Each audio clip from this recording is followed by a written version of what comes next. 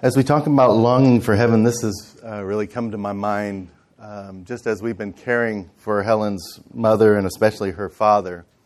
One of the hardest parts in caring for her dad is that often he'll have a big sigh and he'll say, 我要死了, which in Chinese means, I'm going to die. Now in Chinese it could be translated, I want to die, but the context of the way he says it is, I'm going to die. And he says it with some fear, and it's hard to hear. And we've been talking with him about heaven and about his relationship with God. And so he doesn't say it as much, and sometimes he's praying to God now, and we just continue to pray for him. But one of the things I've realized is one of the best gifts we can give our kids is that the assurance that they know we are going to heaven, that we have a personal relationship with the Lord. And that is a beautiful, beautiful gift we can give our kids. But it's made me think again. I've talked before, I guess years ago at one of the retreats about heaven, but this has just been fresh on my mind, and I think it's so important. You know, in business, they say you start with the end in mind, and your goal drives everything you do. But for some reason, in Christianity, we rarely talk about heaven. We rarely talk about the end. We rarely think about the end. But actually, we should, because it drives everything that we do. In my own life, years ago, I was thinking about heaven and the idea of eternity, and I became extremely depressed about it. And I was just filled with fear, and I thought about it. I didn't want to think about it, but I thought about it a little bit more, and I felt, eternity, that is so long. It goes on forever. I'm going to be bored. And I felt a sense of despair that this whole life and eternity, why live it if it's going to end up being boring and having despair? And I mean, I actually began feeling so much despair, I contemplated suicide just from the point of, do I want to live this life if it's that meaningless, if it's going to end in despair? And so then the Lord, in His goodness, I stumbled upon a book called Heaven. The Lord brought to mind this book, Heaven. I began to read this book, and it began to transform the way I thought about heaven. And I have had a transformation in my life, and I have so much more hope now, a vibrant hope about the future. The other day we were talking with the kids and Helen about my father-in-law when he says, oh, I'm going to die. And I said, you know, I'm thankful that I can say I'm going to die and I'm going to go to heaven. And it's something I look forward to. And I said, if by any chance Helen or Teo or Kia, you die before me, I want you to do this. When you see Jesus, you tell him that your dad says he sends all of his love and that he can't wait to see you face to face. And that came from my heart. That's what I want them to tell him, because they're going to if they happen to get to see him before I do, that I can't wait to see God face to face. And it's important. We need to start with the end in mind. But I think there's several reasons that Christians aren't excited about heaven. One is we're afraid of death. We've never been through death. Death doesn't seem like a good thing to have to go through. I remember reading a wonderful book by Corrie ten Boom. I really encourage you to read any of her books. She's so practical and down to earth.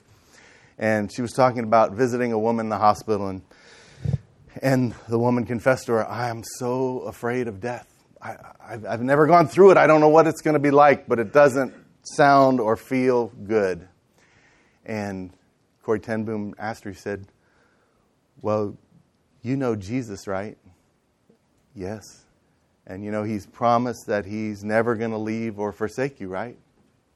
She said, yes. He said, you know, he has gone through death. He knows what it's like. And he'll be there with you. He's promised never to leave or forsake you. So we don't need to fear death. Then this is a big one. We often think that it's going to be boring. I love The Far Side, and this is one of my favorites. I hate this. I hate to love this Far Side. I wish I'd brought a magazine. Why is that funny? Because we can identify with that. There's something in many of us, we think, man, heaven, when I get there, what am I going to do but sit around strumming this crummy harp on and on and on? It's going to be boring. Oh, I wish I'd brought a magazine. And this is so far from the truth. I heard that one pastor said, the thought of heaven depresses me. I can't stand the thought of that endless tedium, to float around in the clouds with nothing to do but strum a harp. Oh, it's so terribly boring. Boring? In our arrogance, do we think that the God that created the universe doesn't know how to have fun? That flung the stars into space? Didn't he create fun? Didn't he create everything good? How dare us think that God's going to create a heaven that's boring? But somehow, I believe this is the way Satan is attacking many Christians, trying to get us to believe that it is going to be boring. When asked what someone expected after death, they replied, well, I suppose I shall enter into eternal bliss, but I really wish you wouldn't bring up such depressing subjects. Listen to what John Eldredge, who wrote several great books, he says very perceptively, nearly every Christian I have spoken with has some idea that eternity is an unending church service. We will have settled on an image of a never-ending sing-along in the sky. One great hymn after another, forever and ever, amen. And our heart sinks. Forever and ever? That's it? That's the good news? And then we sigh and we feel guilty that we're not more spiritual. We lost heart and we turn once more to the present to find what life we can. I think there's a lot of truth in that. I mean, even for me, I remember thinking, I love to worship. Sometimes, wow, I've worshiped maybe up to an hour sometimes, and I've really been it, but after a while, I just I've had enough. You know, we're going to do that forever? Really? It's because we have this wrong conception of what heaven's going to be like. I was reading, someone mentioned that in Huckleberry Finn, in the Adventures of Tom Sawyer, Huckleberry Finn's talking with his aunt or somebody, and she's telling him about heaven. It says, she went on and told me about the good place. She said all a body would have to do there was go around all day with a harp and sing forever and ever. So I didn't think much of it. I asked her if she reckoned Tom Sawyer would go there, and she said, oh, not by a considerable sight. Well, I was glad about that because I wanted him and me to be together. And many people are like that, thinking, wow, it's not going to be a fun place, not going to be exciting. And yet, we will live in a resurrected, imperishable body. We'll be with Jesus. We will see him face to face. We'll be with people that we love on a resurrected earth with gardens and rivers and mountains and untold adventures. Now that would have got Huck Finn's attention if he'd heard what heaven is really going to be like, how amazing it truly is. So we think it's going to be boring. Then some people are turned off thinking we'll just be spirits floating around.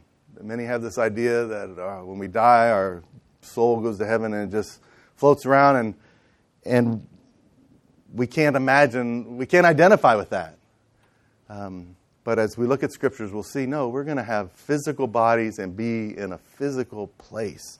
That's going to be a lot like, or it's going to have similarities to this world that we're in, that God's actually going to restore the earth. It's going to be very much, in many ways, like the original that he created, the original Garden of Eden, a place of paradise. Also, we've gotten way too focused on creating a comfortable life here rather than on focusing on knowing Jesus. Even this week, I was reading an interesting article where an author was saying that he thinks part of the reason, and I don't want to get into too much politics here, but part of the reason he is believing so many evangelicals are supporting Trump is that more and more evangelicals are buying into the prosperity gospel and are caring more about the here and now and its blessings now than about eternity. I actually think this is a strategy. Somebody once took a pencil. I should have had one here. Anybody have a pencil? By the window. Okay. Yeah, and that Satan's strategy here is to get us focused. This is life. See that eraser right there? That's life. Focus on that. That's all he wants us to see. But God wants us to turn the pencil and realize that this pencil goes on and on for eternity. But Satan likes to turn it like this. Just wants us to see that very end, the here and now. But God wants us to realize the big picture. So often this is what happens. When we become disillusioned with heaven, then we turn our focus. We try to find our joy. We try to find life in the here and now. Well, let's look at what Scripture says. What is heaven going to be like? Well, first, it will be far better than anything we can even imagine. 1 Corinthians says, however, as it is written, no eye has seen, no ear has heard, no mind has conceived what God has prepared for those who love Him. But God has revealed it to us by His Spirit.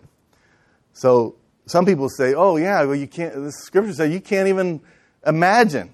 You can't even imagine what heaven's going to be like. So we don't try to use our imagination. There's just the Scripture apparently saying we just can't know what it's going to be like. No, if we look at it closely, it says, but God has revealed it to us. How amazing it's going to be.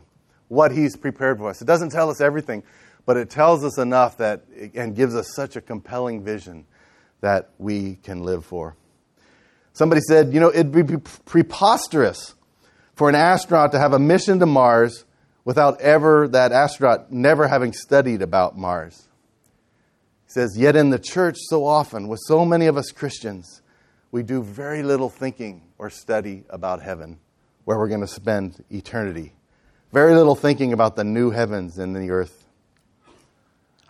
Somebody once said, since heaven one day will be centered on earth, there's going to be a new earth, a new heavens, the new Jerusalem is going to come down.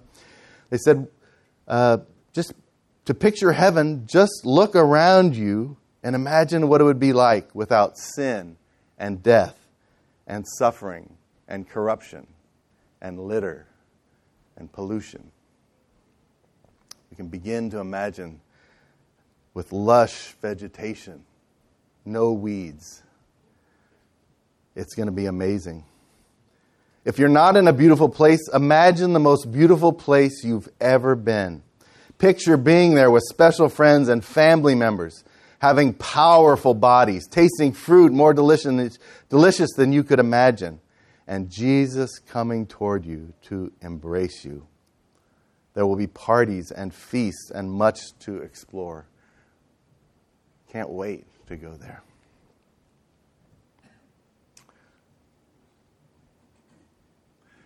In this passage, we see that, in my Father's house there are many rooms. If it were not so, would I have told you that I go to prepare a place for you? And if I go and prepare a place, I will come again and take you to myself, that where I am, you may be also. I think the King James says, in my Father's house are many mansions, in my Father's home are many mansions, or something like that. This idea of mansions. Actually, the Greek is really just dwelling place. I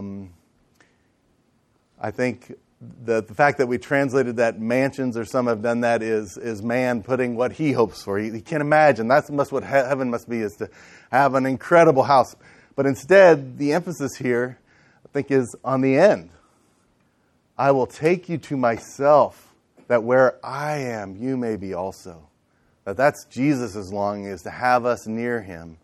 And He knows that's what's going to be true paradise for us, is being near Jesus, seeing Him face to face.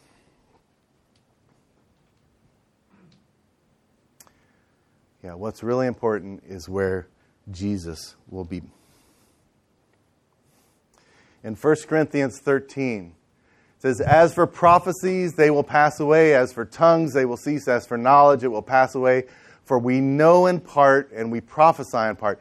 But when the perfect comes, the partial will pass away. When I was a child, I spoke like a child. I thought like a child. I reasoned like a child. When I became a man, I gave up childish ways. For now we see in a mirror dimly. Then face to face. Now I know in part. Then I shall know fully, even as I have been fully known. We're going to see Jesus face to face. That's going to be the most amazing thing. I mean, the room's going to be great, but being able to see Jesus face to face, to be there in a place with no sin, no corruption, with those that we love. Revelation 2:17, I've talked about this before. To the one who conquers, I will give some of the hidden manna, and I will give him a white stone with a new name written on the stone that no one knows except the one who receives it. So this idea in heaven, there's going to be millions of people, perhaps billions of people, but yet you and I will have a special connection with Jesus, a personalized connection. He's going to give us a stone that has this special name that just the two of us know. Nobody else is going to know about it. Such a beautiful picture of what God is going to do for us in heaven and how He loves us so much as individuals.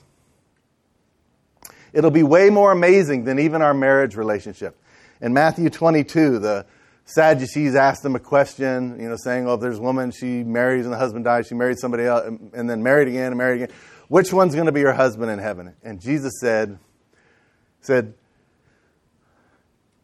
same day Sadducees came to him who say that there is no resurrection. They asked him a question saying, Teacher, so then at the end, Jesus answered them, you are wrong because you know neither the Scriptures nor the power of God. For in the resurrection they neither marry nor are given in marriage, but are like angels.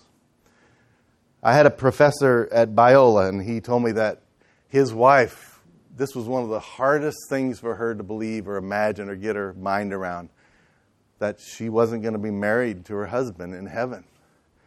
And she just didn't like that idea and couldn't believe that that was good, that God in this place had kind of messed up, that his plan, she had a better plan. I think we can feel some of that, we can understand that, but it's because we fail to see how when we're seeing Jesus face to face in a place with no sin, how amazing it's going to be.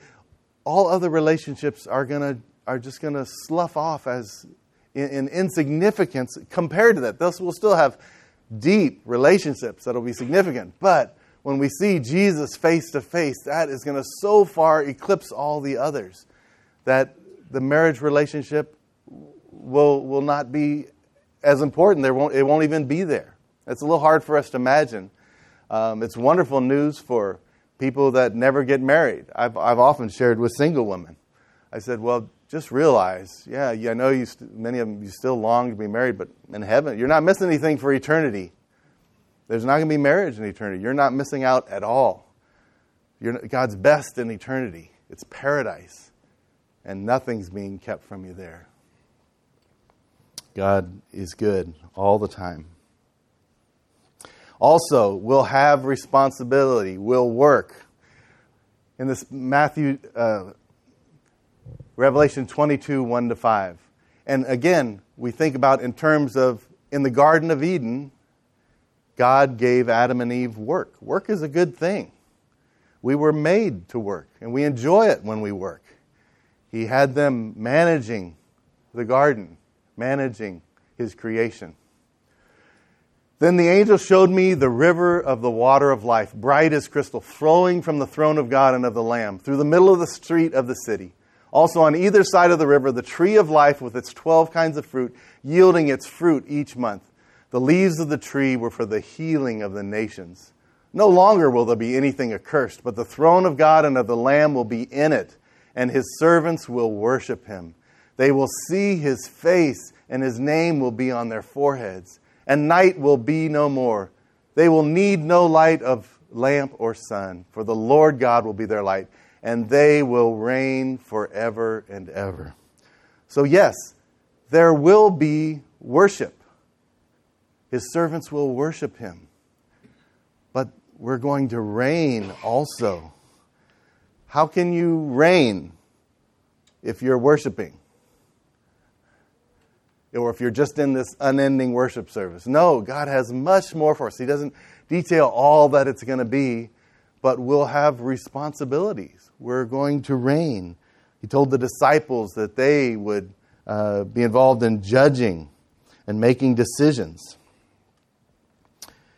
Also, a famous passage in Isaiah 11.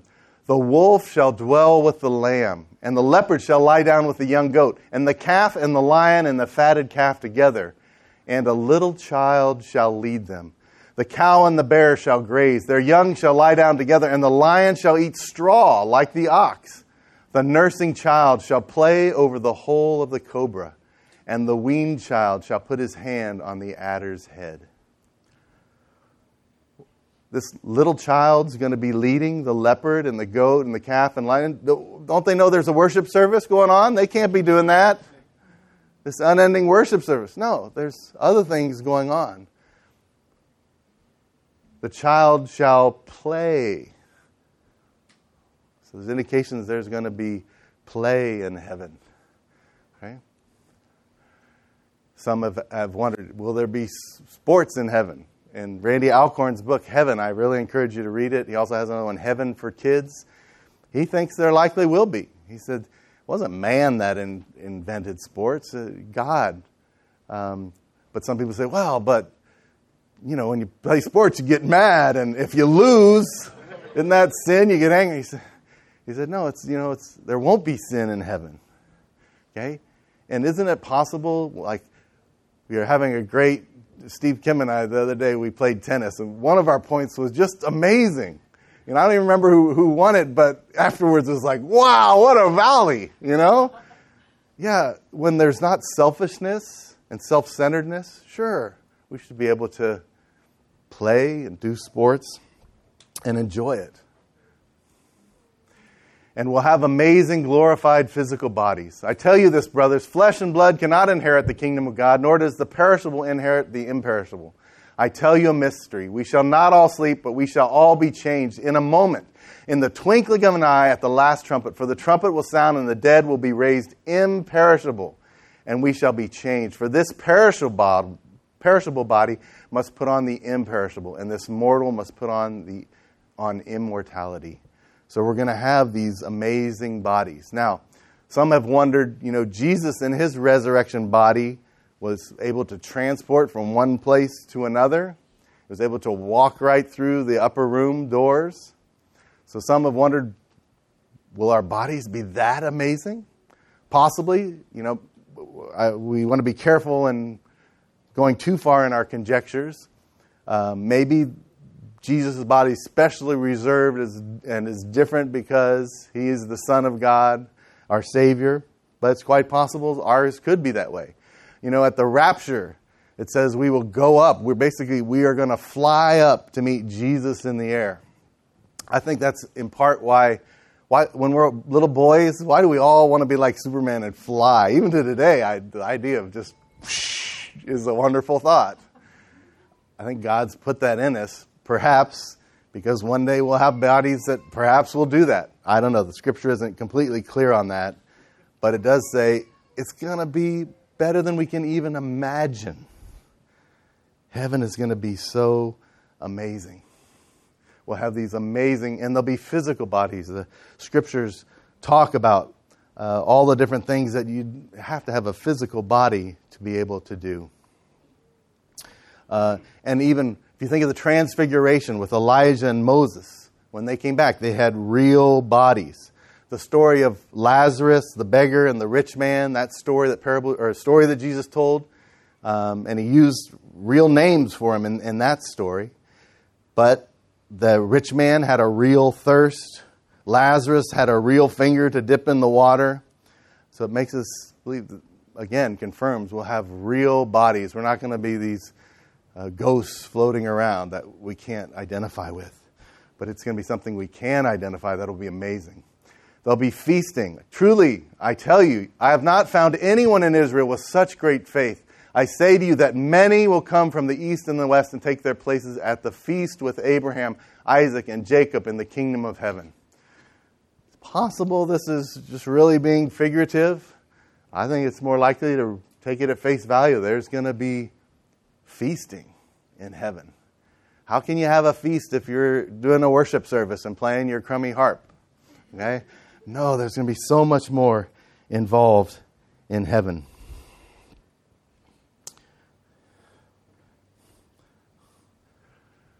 Also, he's going to dry every tear. This is Revelation 7. Before this, it's talking that there's people from every nation, tongue, and tribe gathered in heaven wearing white robes and palm branches and saying, salvation belongs to our God. And then it says, then one of the elders addressed me saying, who are these clothed in white robes, and from where have they come? I said to him, sir, you know. And he said to me, these are the ones coming out of the great tribulation. They have washed their robes and made them white in the blood of the Lamb. Therefore, they are before the throne of God and serve him day and night in his temple. And he who sits on the throne will shelter them with his presence. They shall hunger no more, neither thirst any more. The sun shall not strike them, nor any scorching heat. For the Lamb in the midst of the throne will be their shepherd. And he will guide them to springs of living water.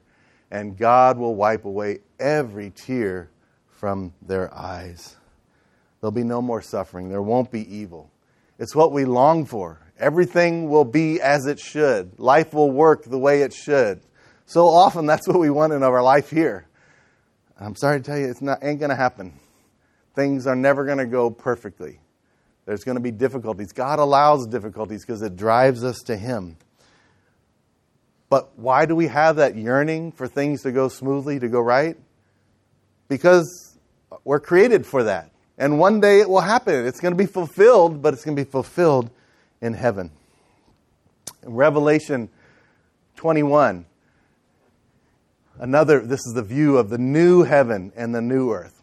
Then I saw a new heaven and a new earth, for the first heaven and the first earth had passed away, and the sea was no more. And I saw the holy city, New Jerusalem, coming down out of heaven from God, prepared as a bride adorned for her husband. And I heard a loud voice from the throne saying, behold, the dwelling place of God is with man. He will dwell with them, and they will be his people, and God himself will be with them as their God. He will wipe away every tear from their eyes, and death shall be no more. Neither shall there be mourning or crying, nor pain, for the former things have passed away. It's going to be paradise. The dwelling place of God will be with man. And we talked about that marriage relationship actually there is going to be marriage in heaven. The bride of Christ will be married to Christ. We will be married to Jesus. We will be his bride. And we'll derive so much pleasure from that relationship that it will so eclipse our earthly marriage relationships that they won't exist. They won't need to exist. Also, I want to touch on this passage. We've often heard this idea, the new heaven and the new earth. And some people are a little put off by this idea, but theologically, there's going to be, or it appears, I think the best theology is that there's going to be an intermediate heaven. And that may sound really weird, but think of it this way. There's going to be this new heavens and a new earth, but it doesn't happen right away. So before that happens, our spirits and bodies eventually are going to this intermediate place. And then we'll have a point in time where it'll be the new heaven and the new earth. Okay? Somebody gave the analogy, they said this coming of the new heaven, new earth would be like we leave a homeless shelter in Los Angeles, we fly to Denver to pick up some relatives, and then we're going to go to this beautiful home that we've inherited in Santa Barbara. And it came along with this job that we've always dreamed of. That's what heaven's going to be like in this. Actually, a better analogy, more closer to scriptures, would be we leave our homeless shelter in Los Angeles, or a little shack that we have in Los Angeles. We fly to Denver pick up our friends and beloved relatives, waiting for them there. And then we return to Los Angeles, which is now called the New Los Angeles, where the whole city has undergone a complete and perfect renovation. No crime, no pollution, no weeds, no evil, no litter, no sin. And we're given an extravagant home and the most amazing job and responsibilities. I think that's a better analogy when we think of this new heaven and this new earth. There's going to be a similarity to the Garden of Eden, the way God originally created things. He's restoring all things back to the way they were at the beginning before sin came in. And it's going to be amazing. Also, there are going to be people from every ethnic group in the world, and they're going to bring their treasures from their countries to God, or at least the kings are. In Revelation 21, and I saw no temple in this city, for its temple is the Lord God, the Almighty, and the Lamb. And the city has no need of sun or moon to shine on it, for God gives it light, and its lamp is the Lamb. By its light the nations walk, and the kings of the earth will bring their glory into it, and its gates will never be shut by any, and there will be no night there. They will bring into it the glory and honor of the nations, but nothing unclean will ever enter it, nor anyone who does what is detestable or false, but only those who are written in the Lamb's book of life. So the kings of the earth will bring their glory into it. They'll bring the glory and the honor of the nations. Will that be products that they will bring in?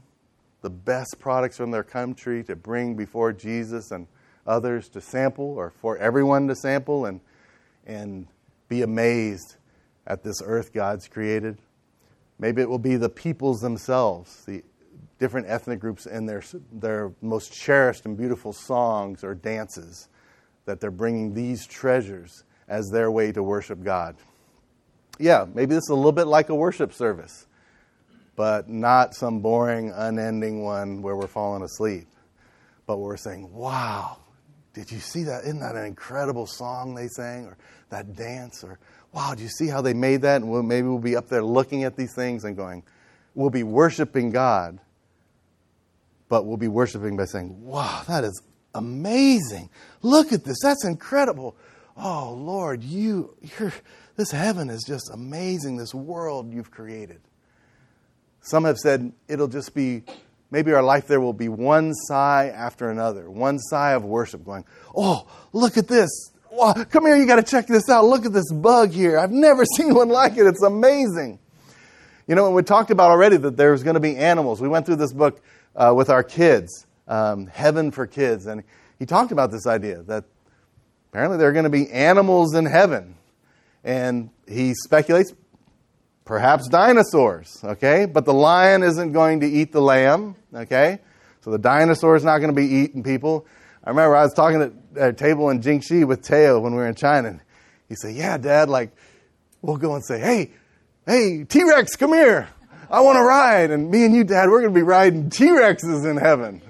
Okay? Now, I didn't find that verse in the Bible, but it's possible. Somebody said, we shouldn't use our imagination to go away from the truth, but we should let our imagination fly on the truth. We should use our imaginations, realizing it may not be exactly like that. The Scripture doesn't tell us. We need to have some caution. But God gave us an imagination. He wants to entice us with how incredible heaven is going to be. I think He loves it when we're saying, man, I can't wait to get to heaven. I can't wait to see Jesus face to face. I can't wait to see this new heavens and this new earth and this new Jerusalem that's going to come down. And these golden streets. Is that going to be real gold, or is that just picturesque? Was that just the most captivating word they could use to help us try to see what heaven's going to be like? I don't know, but I can't wait to find out and have all eternity to explore it. And every day there'll be new things that we see that say, wow, God, this is just amazing. God, you are so amazing. All day long will be worship. Not a worship service. There will be worship, and it'll be so rich.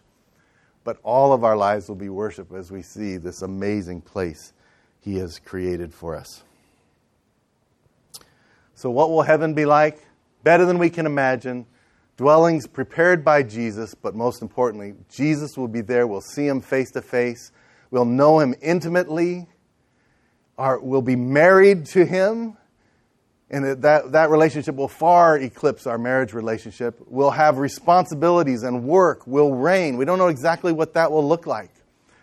Some have said, there may be building projects, and people have work, and will be without sin. And so the things that people will be able to build and create will give so much glory to God. Maybe there'll be space travel. Get the book Heaven. He postulates about some of these things just to say, wow, maybe that's possible. Let's think about it. We'll have amazing, glorified physical bodies. And the older you get, praise the Lord, man, I am already looking forward to that body that doesn't have a backache. There'll be feasting. No more sorrow and suffering. There'll be these ceremonies where kings are bringing in their treasures to bring to God. Maybe we'll get to check out what they bring in and watch it as well. But it's going to be amazing. So, how should a right understanding of heaven impact the way we live? One, it should cause us to diligently seek and yearn for heaven. In Philippians, Paul says, "My desire is to depart and be with Christ, for that is far better." To be with Christ, Paul said, is far better. Would you say that today? If you said, man, to be with Jesus in heaven, it's going to be so much better. I think there'd be some people who say, you haven't thought about that much. You might say, if you have to wonder about that, you need to spend more time meditating on the Scriptures. It is going to be far better. Far better. But to remain in the flesh is necessary on your account. Convinced of this, I know I'll remain and continue with you all for your progress and joy, so that in me you may have ample cause to glory in Christ because of my coming to you. Then in Colossians, it says, "Then if you've been raised with Christ, seek the things that are above, where Christ is, seated at the right hand of God.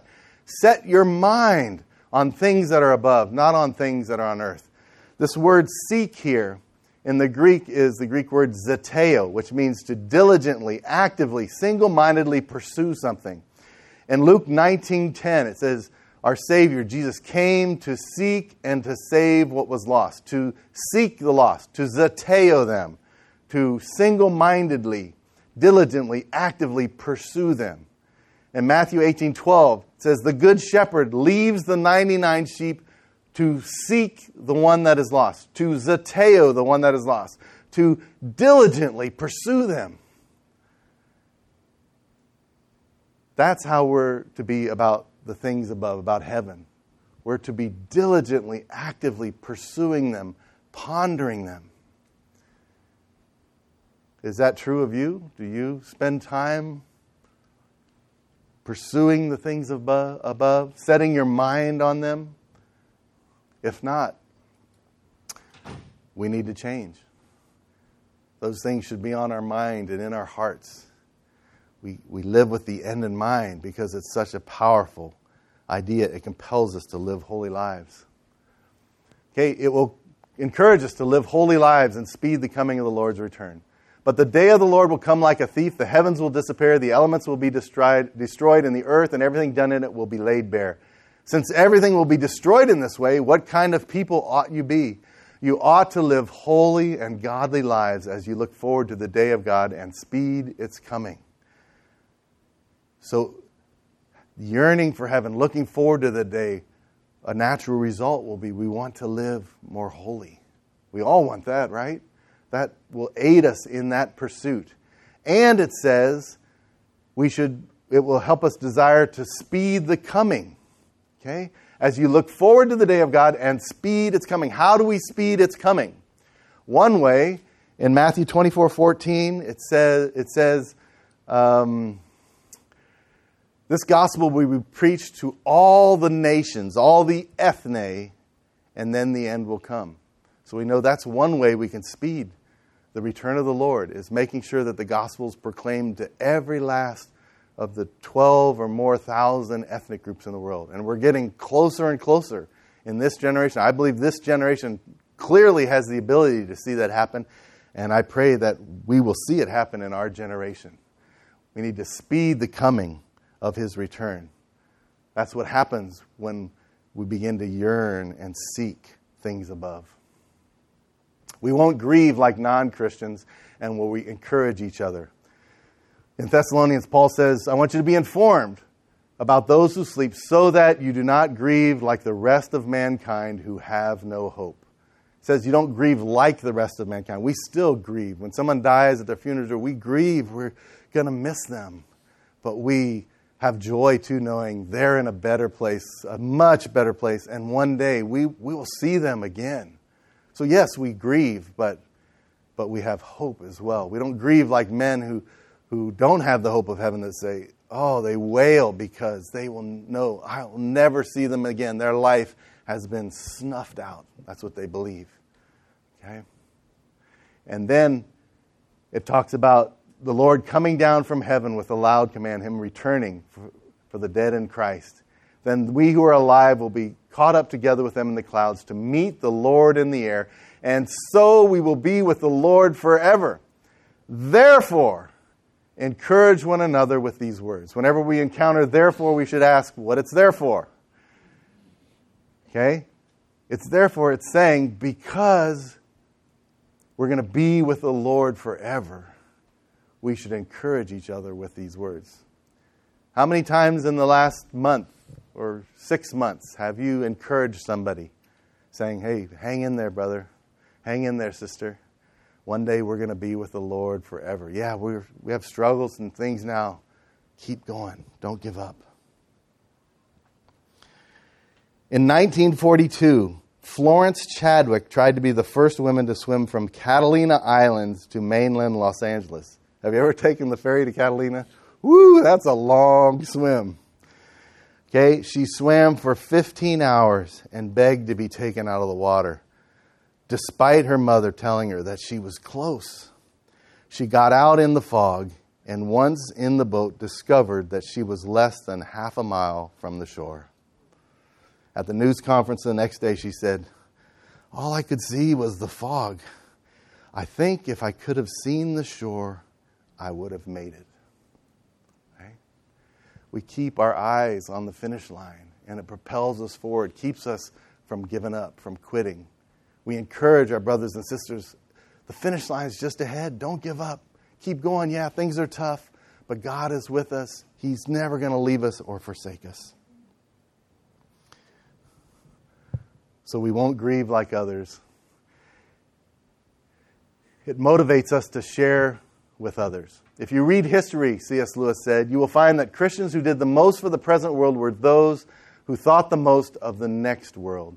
The apostles who set out on foot the conversion of the Roman Empire, the great men who built up the Middle Ages, the English evangelists who abolished the slave trade, all left their mark on earth precisely because their minds were occupied with heaven.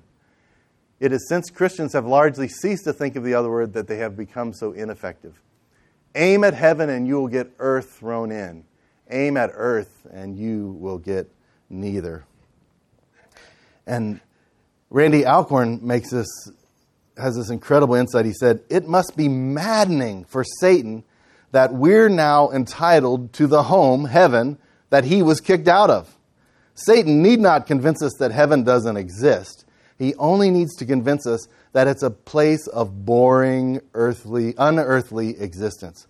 For then we'll be robbed of our joy and anticipation. We'll set our minds on this life and not on the next, and we won't be motivated to share our faith. Why should we share the, quote, good news that people can spend eternity in a boring, ghostly place that we're not even looking forward to? Satan was kicked out of heaven and wants to whisper lies now to us about the very place that God tells us to set our hearts and minds on. Satan hates heaven in its amazing future, like a deposed dictator hates a new righteous government. He's determined to rob us of the joy we'd have if we believe what God has to say about the magnificent world to come. Also, we'll spend our money differently.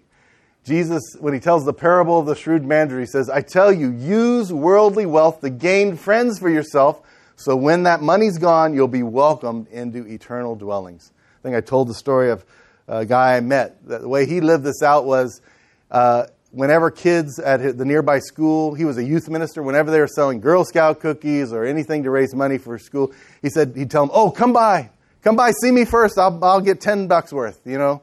They would flock to his house. He said, oh yeah, every year he spent $300, $400, $500 on Girl Scout, all those chocolates and everything. He said, but high school kids loved me. And when I'd invite them to youth group, they came to youth group. I had a great reputation in the community. And these youth were always coming to my house, and we'd talk when they'd get there. Many of them would come to our Bible study then and get saved. He said, so I was using my money because those kids are going to be welcoming me into heaven because of the way that I used my money. Also, it will allow us to let suffering and impending death to unfasten us from this earth and to set our minds on what lies beyond. I've been thinking a lot about this as I see my father-in-law so old and at some point soon likely he's going to die. And I think about what am I going to be like when I get old? Okay? And why does God allow us to get old? It's not a pretty thing generally. My mother-in-law the other day, she had a really tough day, and she was angry about a lot of stuff. And at one point, she said, I can't do anything. I have no value anymore. She can't get up to cook anymore. She loves to garden. She struggles to get out in the garden. Her back gives her so much pain. Her life seems worthless to her. She said, I have no value. She's struggling with this. Why would God allow that? Because I think at the end of our lives, He wants to make sure that we are resting on God's grace in our life. That we're not saved because of anything we can do. And also that our value, our joy in life comes from knowing Him, being intimate with Him. I believe that's why He allows us to get old. It's for our sake, so that we can truly learn to enjoy Him and glorify Him. So, there's many things that happen when we have the right understanding of heaven. I want to mention just in closing here, the books by Randy Alcorn have been a great blessing. I've read Heaven for Kids, and Safely Home. Safely Home, actually is a novel he wrote about a house church pastor in China. A great story, and about how heaven, his vision of heaven, propels him forward. And these books, Deadline, Dominion, Deception, you can buy them now all together in the Ollie Chandler collection. Really interesting books. This one, Dominion, especially, has had a great impact on me. And it ties up many of these ideas that we talked about. And I want to read you part of a chapter from it, on this amazing story that Randy Alcorn has written. In this one, Dominion, it's the story of a African-American family. The daughter is killed on a drive-by shooting. She's trying to protect her kids from getting hit. It was a random drive-by shooting, and the uncle is dealing with all this, but they tell the whole story of all that's going on. Then they flash forward to what happens to the sister when she's killed. Her name's Donnie. A rush of sound and fury awakened her, and she felt a panicked fear for the safety of her daughters. But in the next moment, Donnie Rawls woke again, this time not to a scene of agonized confusion, but to a glowing, quiet passageway. Behind her lay a land of shadows, a gray and colorless, two-dimensional flatland. Ahead of her, something that defied description. The departure point stood in stark contrast to the destination, a fresh and utterly captivating place, resonating with color and beauty. She could not only see and hear it, but feel and smell the taste and taste it, even from a distance. The light beckoned her to come dive into it with abandon, as cool water beckons on a blistering August afternoon. Wow! She sensed intuitively this place she moved toward was the substance that cast the shadows in the other world. If that place was midnight, this was sunrise. Up ahead was the 12-dimensional reality of which the 2-dimensional flatland had been but a replica, a very poor replica, Donnie thought, the closer she got to the real thing. It's fabulous, incredible. Though she had not yet stepped foot on it, already everything within her told her this was the place that defined all places, the place by which all places must be judged. It was the prototype, the master from which all copies were made. The place reached out to Donnie, playfully grabbing at her, drawing her soul as a powerful magnet draws iron filings. The colors, so many colors. The transition reminded her of The Wizard of Oz, where the film goes from black and white to color. But this was millions upon millions of colors. In comparison to this, all the colors of the earth she enjoyed so much had been no more than shades of gray. Now there was an infinite rainbow of colors, reaching as far beyond Earth's rainbow as sunlight beyond a match flame. I'm getting stronger. I can feel it. Only moments ago she had been so weary, bone tired, the way she'd felt many nights caring for her sick children, alone without a husband. Not exactly alone. She often clung to the promises of someone invisible to be the father of the fatherless. She felt now like the bride about to finally embrace the groom. How was she moving so quickly while still feeling too drained to move? Wait, she was being carried in giant arms. How could she not have realized it until now? She turned her head and looked up at a sculptured face, appearing semi-human, semi-marble statue. This giant of a man had a face like she'd never seen, a face chiseled from rock, quarry stone features. She knew intuitively this was a warrior, a veteran of battles who had carried many wounded to safety. This is speaking of her guardian angel. And in the book, he shows that there's strong theology for this idea that each person has at least one guardian angel or one angel tasked to them. I don't know who you are, but you can carry a load, that's for sure. She laughed that unbridled laugh, that contagious laugh which had served her so well in the difficult times. Not breaking his stride, Stoneface looked in her eyes and listened intently, the corners of his lips turning up just slightly. Who was this? She stared at his arms, brawny and strong. The muscles were taut but not bulging, suggesting he wasn't taxed by her weight, that she was a light burden or that he was used to bearing heavy ones. Maybe like her slave forefathers, she was thankful for his strength and felt her own body infusing with energy. She remembered her Bible. Lazarus was carried to heaven by angels. Was this an angel sent to carry her home? He was dark, not quite as dark as she, more like pure-blooded Middle Eastern, a dark skin, sun-baked to further darkness. She gazed at her own skin, the same yellow-brown as it had been on earth. Perhaps this wasn't heaven's threshold. She'd heard once that in heaven all skin would be the same color. But which color? Actually, she hadn't pictured skin at all. Maybe heaven would be a giant hangar for skinless spirits. But what she was moving toward wasn't ghostly. It was solid, considerably more solid than the world she'd just departed.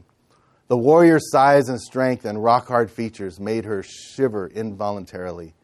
He looked away from the far end of the passageway where they were headed and gazed at her. She saw in his eyes both resolute purpose and kindness. She could almost see the rock crack and a little dust fly off as slightly unnatural grin broke across that marble face. Hello, Donnie. Well, hello to you, tall, dark, and handsome. You going to tell me what's going on here? He smiled again, like one who hasn't smiled often but enjoys it when he does. Who are you? She asked. An angel sent to get me? Not sent to get you, beckoned to take you. I've been with you all along. We're both going home. Home? You mean home like in the Bible? Just like in the Bible. I didn't hear a trumpet sound. The trumpet comes later, at the return and the resurrection. This is not that day. It is the day of your exodus from mortality to life. She looked confused. Do not worry. You will understand more soon. Are you gaining strength now? By the minute. It's like I had the best night's rest and I'm ready for the big day. I haven't felt this good since I was a child and it was my first day of school. Yes, I remember. I was there. But I've never seen you before. Who are you? I am Toril, servant of Elion Most High. But how? No more talk of me. I am only the bridegroom's servant. He awaits you. I must not delay. Do you feel strong enough to walk? Yes. He lowered her with a tenderness belying his great size. She tried out her legs like a newborn fawn. Immediately, the voices grew louder. The calls and laughter intensified. Her heart surged toward the end of the passageway. Donnie looked at Toril and grinned impishly. "Catch me if you can." She took off running. She was a child again, scurrying across the Mississippi fields, eyes upon the home. The guardian behind her reminded her of her Clarence, her uncle, who pretended he couldn't catch her brother, running across the fields, staying just a breath behind her. The enchanting laughter beyond made her want to run faster and faster, then leap carelessly into the wonder, losing herself in joy. "It's a birth," she cried, arms flailing in the air, gaining strength with each stride rather than losing it. It was a birth. She knew, her own. She was about to thrust herself into heaven's birthing room. She realized in an instant that her entire life on earth had been but a series of labor pains preparing her for this moment. As she was once born of the world of cold confusion and blaring artificial lights, she was now being born out of that cramped domain into a wide open realm of warmth and natural light, the place for which she was suited, the world for which she had been made. "At last," she shouted, "the real world!" At the doorway into life stood a shining being of natural radiance, but with the brightness of 1,000,000 Klieg lights. The radiance threatened to blind her, but somehow her new eyes could endure it. This was more than a man, yet clearly a man. She knew at once who it was. He who had been from eternity past. He who had left his home in heaven to make one here for her. He who spun the galaxies into being with a single snap of his finger. Who was the light that illuminated darkness with 1,000,000 colors. Who turned midnight into sunrise. It was he. Not his representative, but he himself. He put his hands upon her shoulders, and she thrilled at his touch. "Welcome, my little one," he smiled broadly, the smile teeming with approval. "Well done, my good and faithful servant. Enter into the kingdom prepared for you.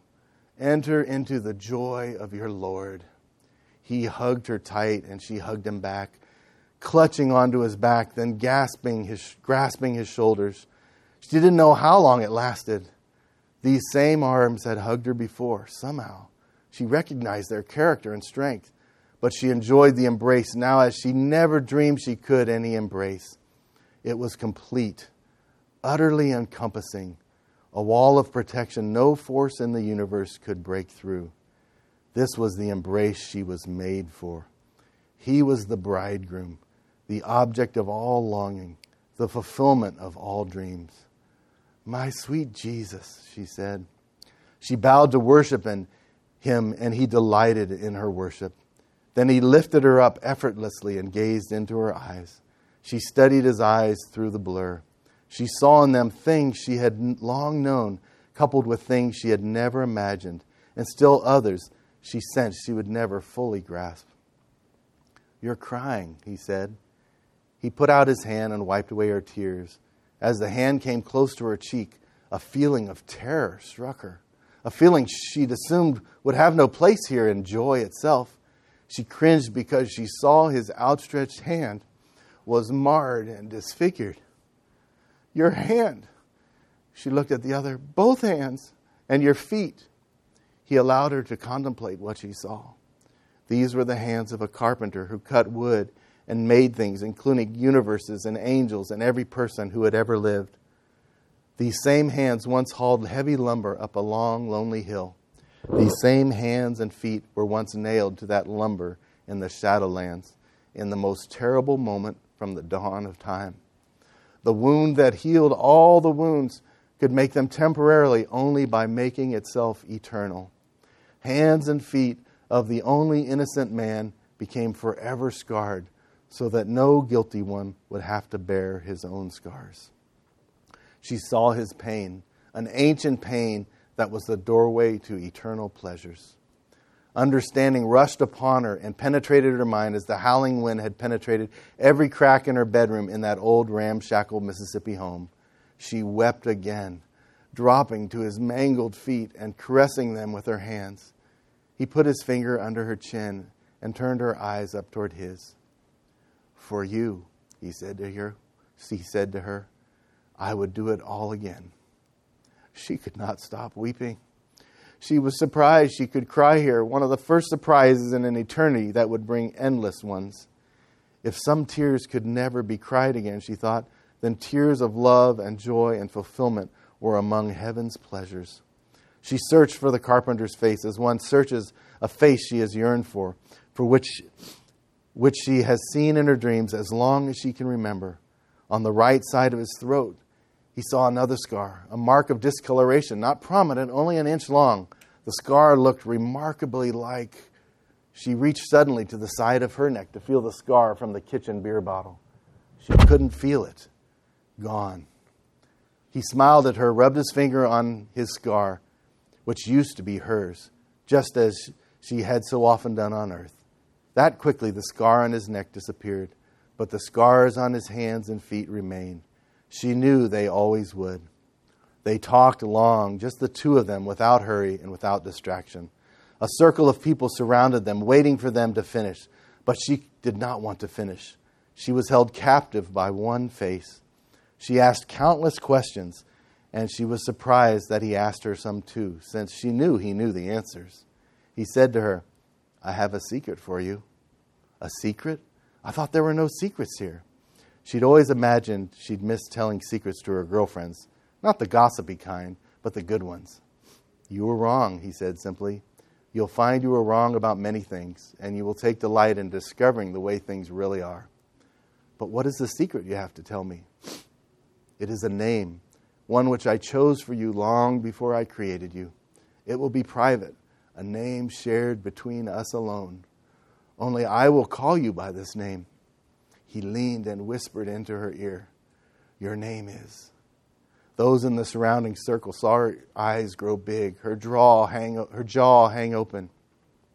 They didn't hear her new name, but they remembered the feeling of hearing for the first time their own true name, which perfectly captured everything they were, all their loves and longings and gifts and character and personality traits. As he gave her the name, each heard in his own mind the name the carpenter had once first whispered to him. Her new name was her true one, now finally discovered after a lifetime of groping for identity in the dark world. Her name perfectly captured her uniqueness as his special creation.